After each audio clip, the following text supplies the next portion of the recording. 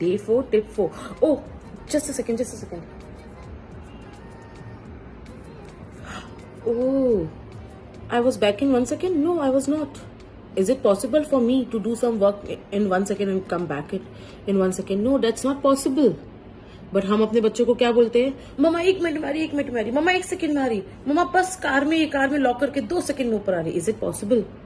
Is it humanly possible? No, it is not possible.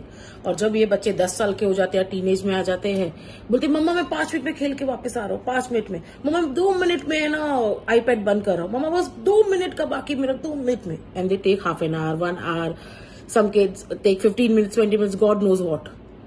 So why this is happening? Because हमने ही उनको वो नहीं सिखाया कि कितने देर में वापस आना है. हम 1 सेकंड बोलते थे और हम 10 मिनट लगा के आते थे. हम 1 मिनट बोलते थे और पता नहीं 15 मिनट लगा के आते थे. So be true to your children. Be true.